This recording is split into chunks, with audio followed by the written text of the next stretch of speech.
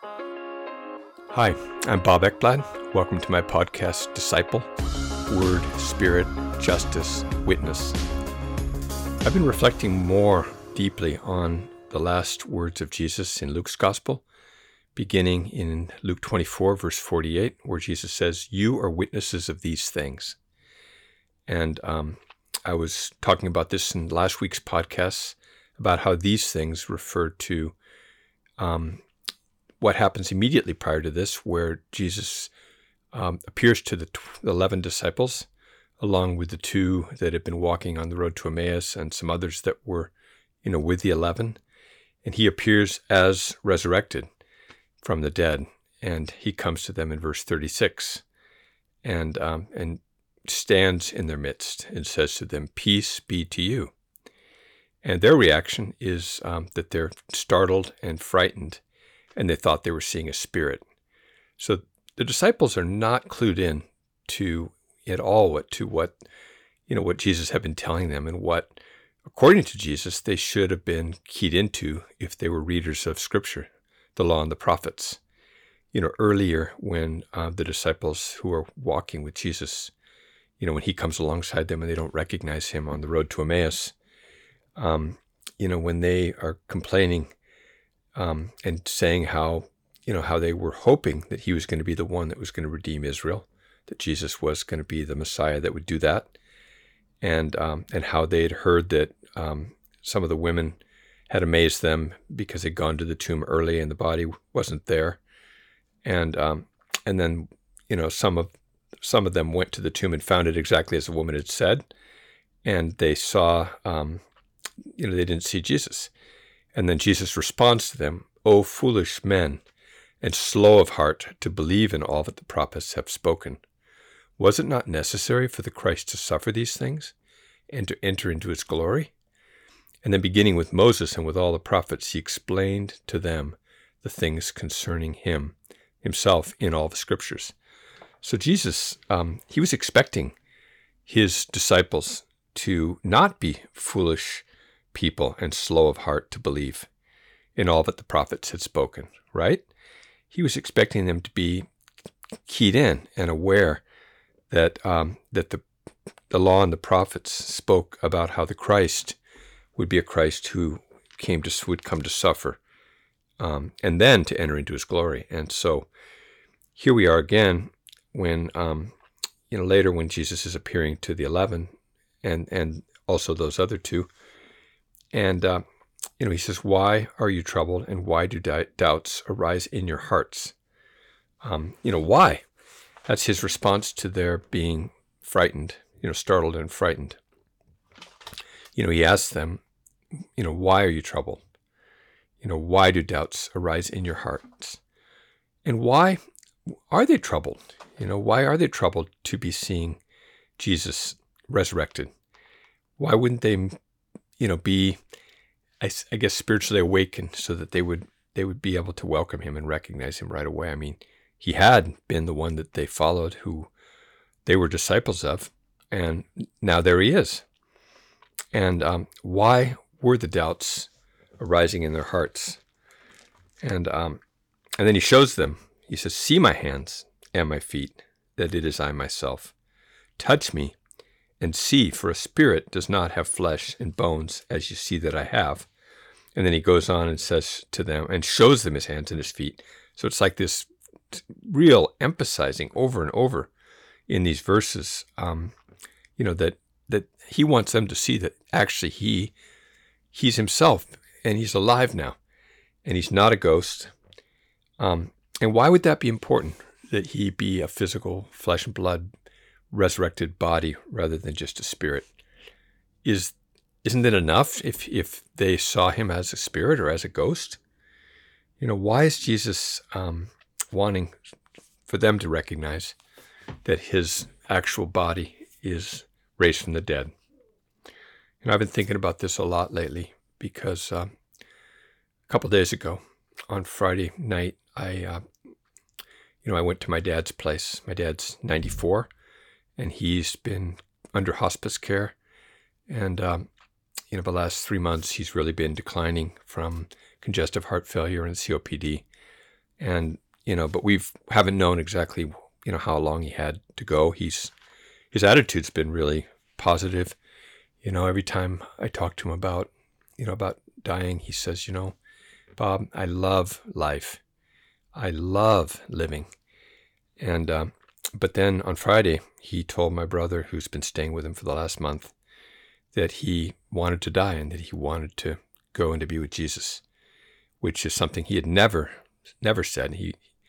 He stated that he wasn't afraid to die, but he hadn't said that he wanted to die and that he wanted to go to be with Jesus. And he hadn't eaten for a day. So we thought, okay, this is serious. So I jumped in my car. I'd already been there to see him that day, but he hadn't yet stated that.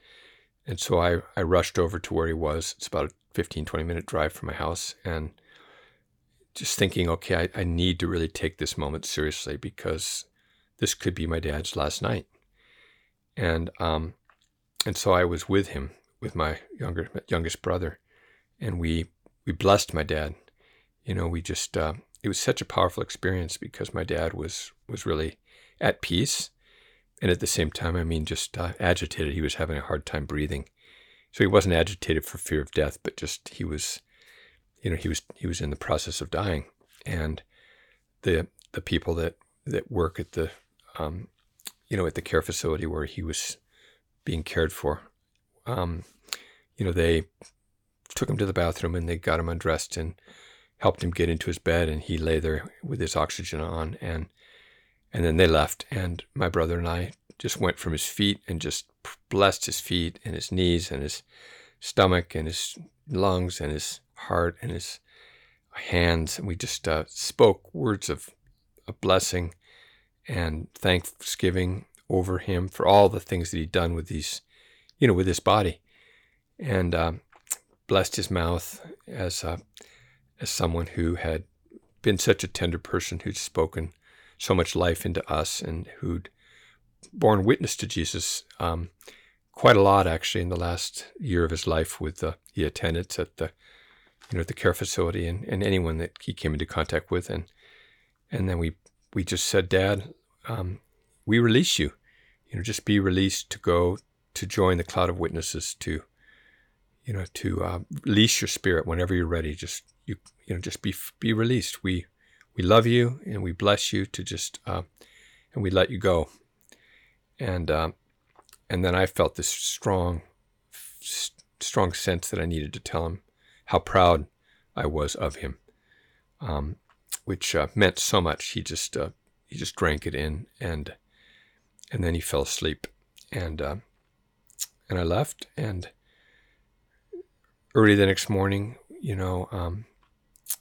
we get a call from the care facility saying that he died, and it's been just a powerful last few days. A sad time, but at the same time, just a sense of like, wow, my dad, he really died well.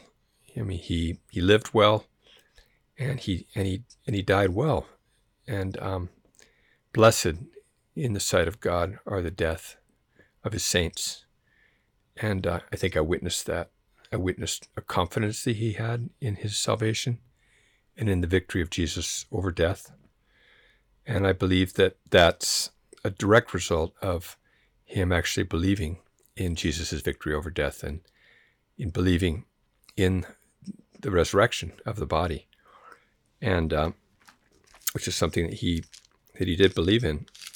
And yet here, these disciples, their first reaction is that they're seeing a spirit. They can't really believe that actually a body of someone who's just been brutally executed, and who they buried in a cave, and this is days afterwards, right? That he's standing there amongst them as Jesus himself, and yet, and he asks them, "Why are you troubled? And why do doubts arise in your hearts?" And I've been thinking a lot about that this last week, because when I think about Jesus and the demands that he made on his disciples, his teachings are so radical. He calls us to deny ourselves, and take up our cross daily and follow him.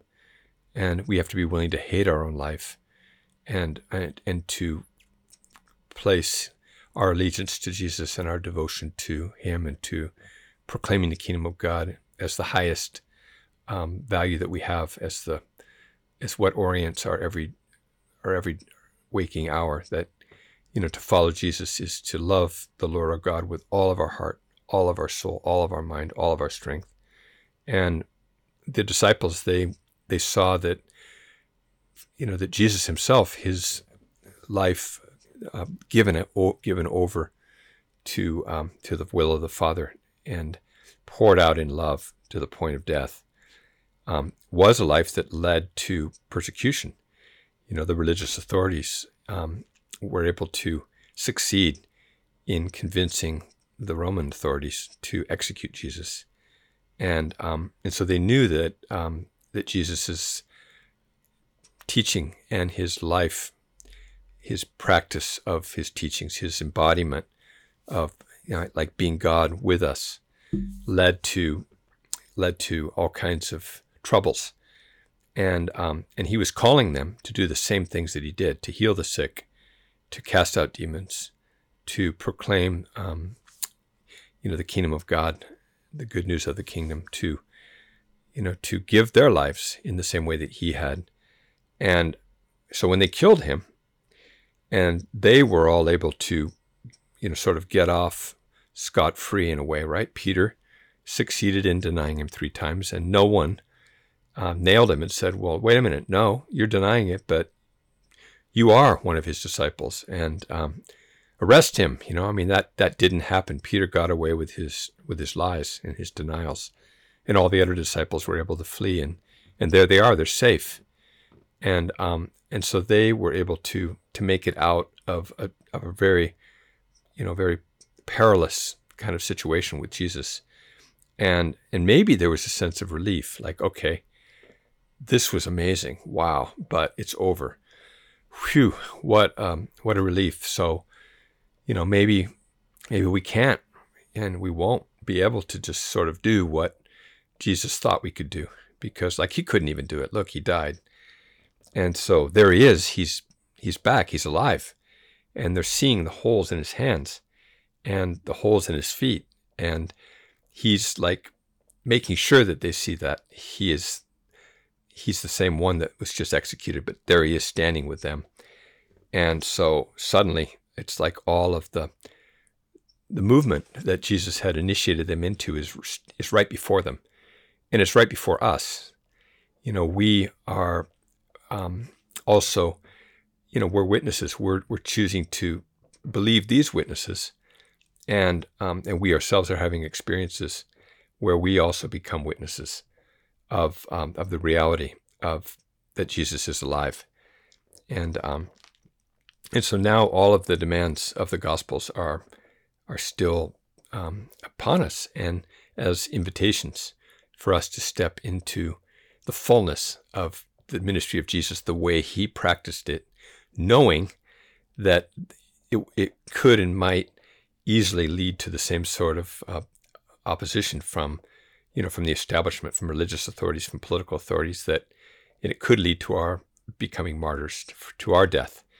And so the fact that Jesus 3 days later resurrects and there he is such a strong word to them and to us that we don't need to fear death. We don't need to fear death. So Jesus, when he says, why are you troubled? And why do doubts arise in your hearts? He's actually interpreting them being startled and frightened because they think they're seeing a spirit, as them being troubled and them having doubts arising in their hearts. And so the question is, why? Are we troubled? Are we troubled that Jesus is alive after having been executed, and that his call to us is the same call that was made to the disciples, in the Gospels? Maybe that should be troubling to us if that's not something we've stepped into. But why is that troubling to us?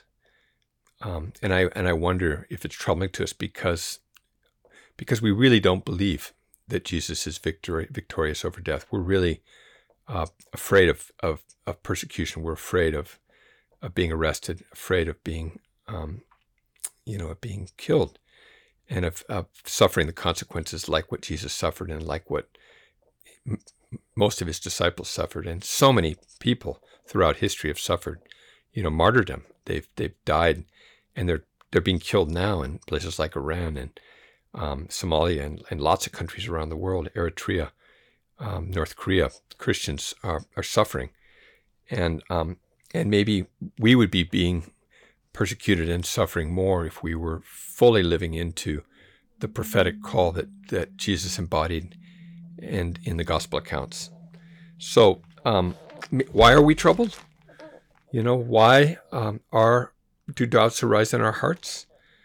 Well, because maybe we don't really believe that we don't need to fear, that we don't need to be startled and frightened, because in reality, Jesus has overcome the greatest sanction that can be given us, right? The greatest threat, which is that our physical life is taken from us.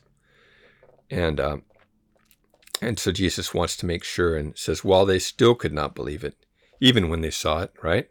So if they, as eyewitnesses, couldn't believe it, even though he was standing in front of them, it certainly makes sense that it would be difficult for us as well. But then there's this joy and amazement that's beginning to come into their hearts, according to verse 41. And then Jesus says to them, have you anything here to eat? And I just love this because, that's something that is so much of a thing that human beings that we love. We like to be able to eat. I love eating really good food, and maybe one of the fears of losing our life, or even of our resurrection, the resurrected body, is that will our resurrected body be able to enjoy the pleasures of eating, and or are we really going to just be spirits, like ghosts? Do we believe in the resurrection of the body? Because I think if that faith could really rise up in us instead of the doubts, and we could believe that our bodies, just like we have physical bodies, we're going to have a spiritual body, but it's going to be a body that can actually eat. Because here Jesus is given a piece of boiled fish, and he took it and he ate it before them.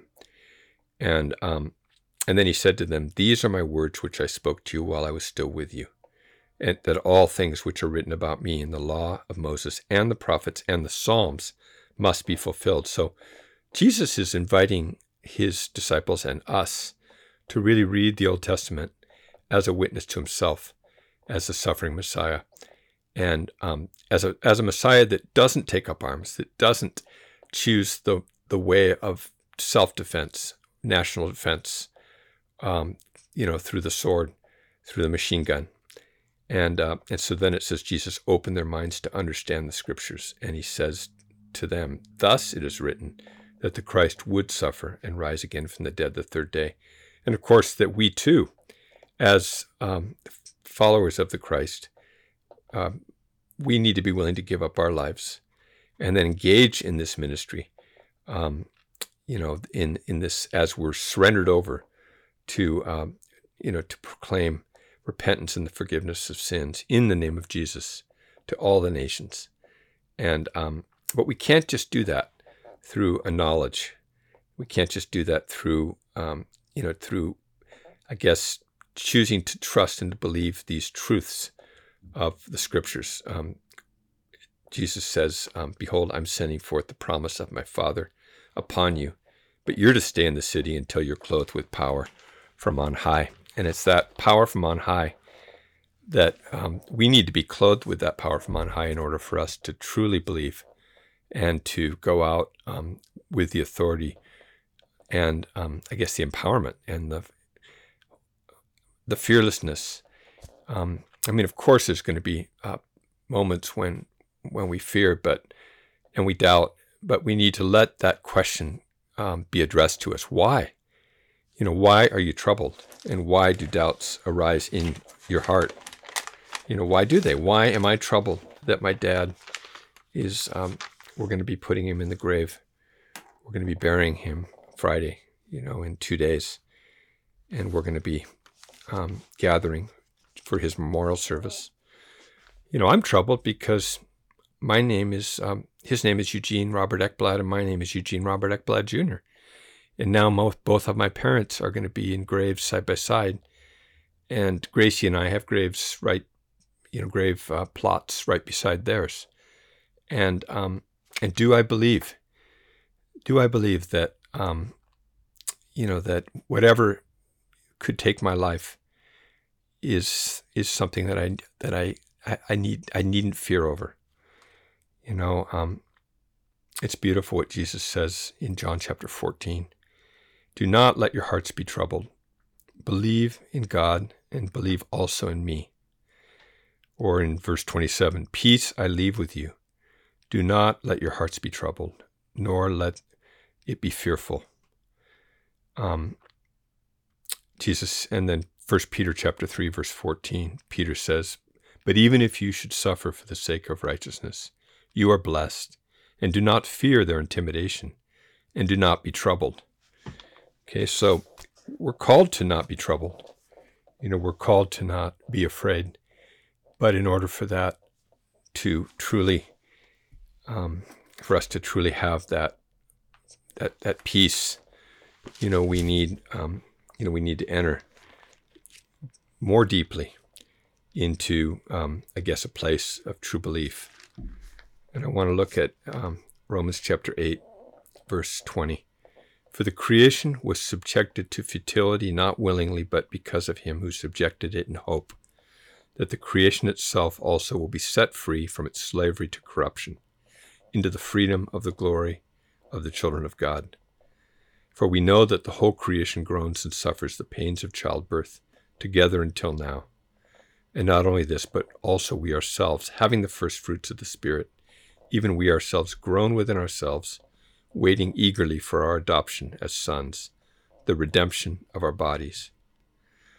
Okay, so yes, we're in this state now where we groan, and we're waiting for our redemption as sons, and the redemptions of our bodies, which is assured us through the good news of the gospel.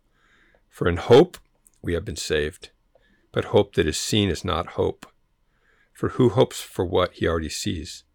But if we hope for what we do not see, with perseverance we eagerly await for it. And that's, I think, the place that is it's normal to be in that kind of a place of recognizing, okay, like when I die, I'm not going to raise up 3 days later like Jesus did, which I think would be, a little bit more reassuring. The reality is that we buried my mom in April of 2021, and she's still buried. And I think it's that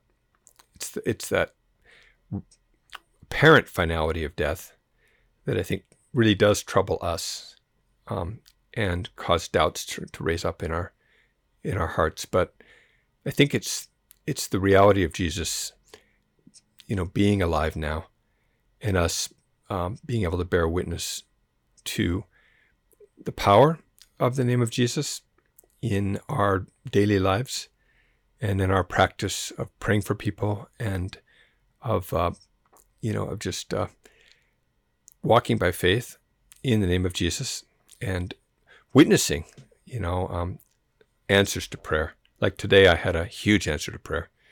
There's a woman we've been walking with who had like 7 or 8 warrants for her arrest, and she's been a fugitive for maybe even a couple of years. She's part of our faith community, and we've been praying for her. And we baptized her last summer, and and she's but she still has been at large, as a fugitive, and it was like a miracle that we were able to get a public defender assigned to her, because normally you have to be incarcerated to get a public defender. But through prayer and through advocacy, we were able to get a public defender assigned to her. And then on top of that, we were able to negotiate for her to come into drug court. And drug court is an alternative to prison.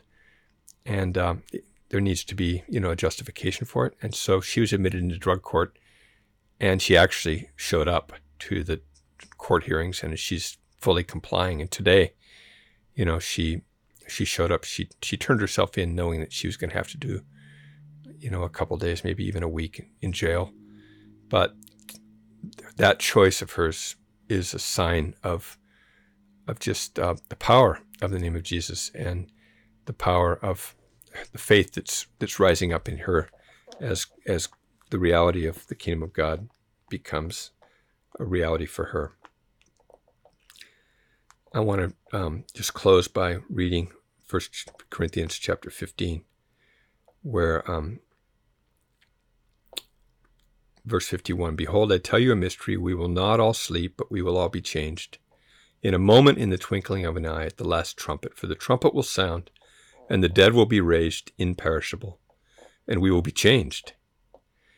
Okay, so, and I believe that Jesus' physical, resurrection, which wasn't a resuscitation, he couldn't be killed again. When his body that was raised up was a body that couldn't be executed again. It couldn't die again. It was an imperishable body. And and when we read the gospel accounts of that imperishable body that ascended to heaven and is at the right hand of the Father as a body, it's that reality of Jesus's alive status that I think gives us hope. For this perishable must put on the imperishable, and this mortal must put on immortality.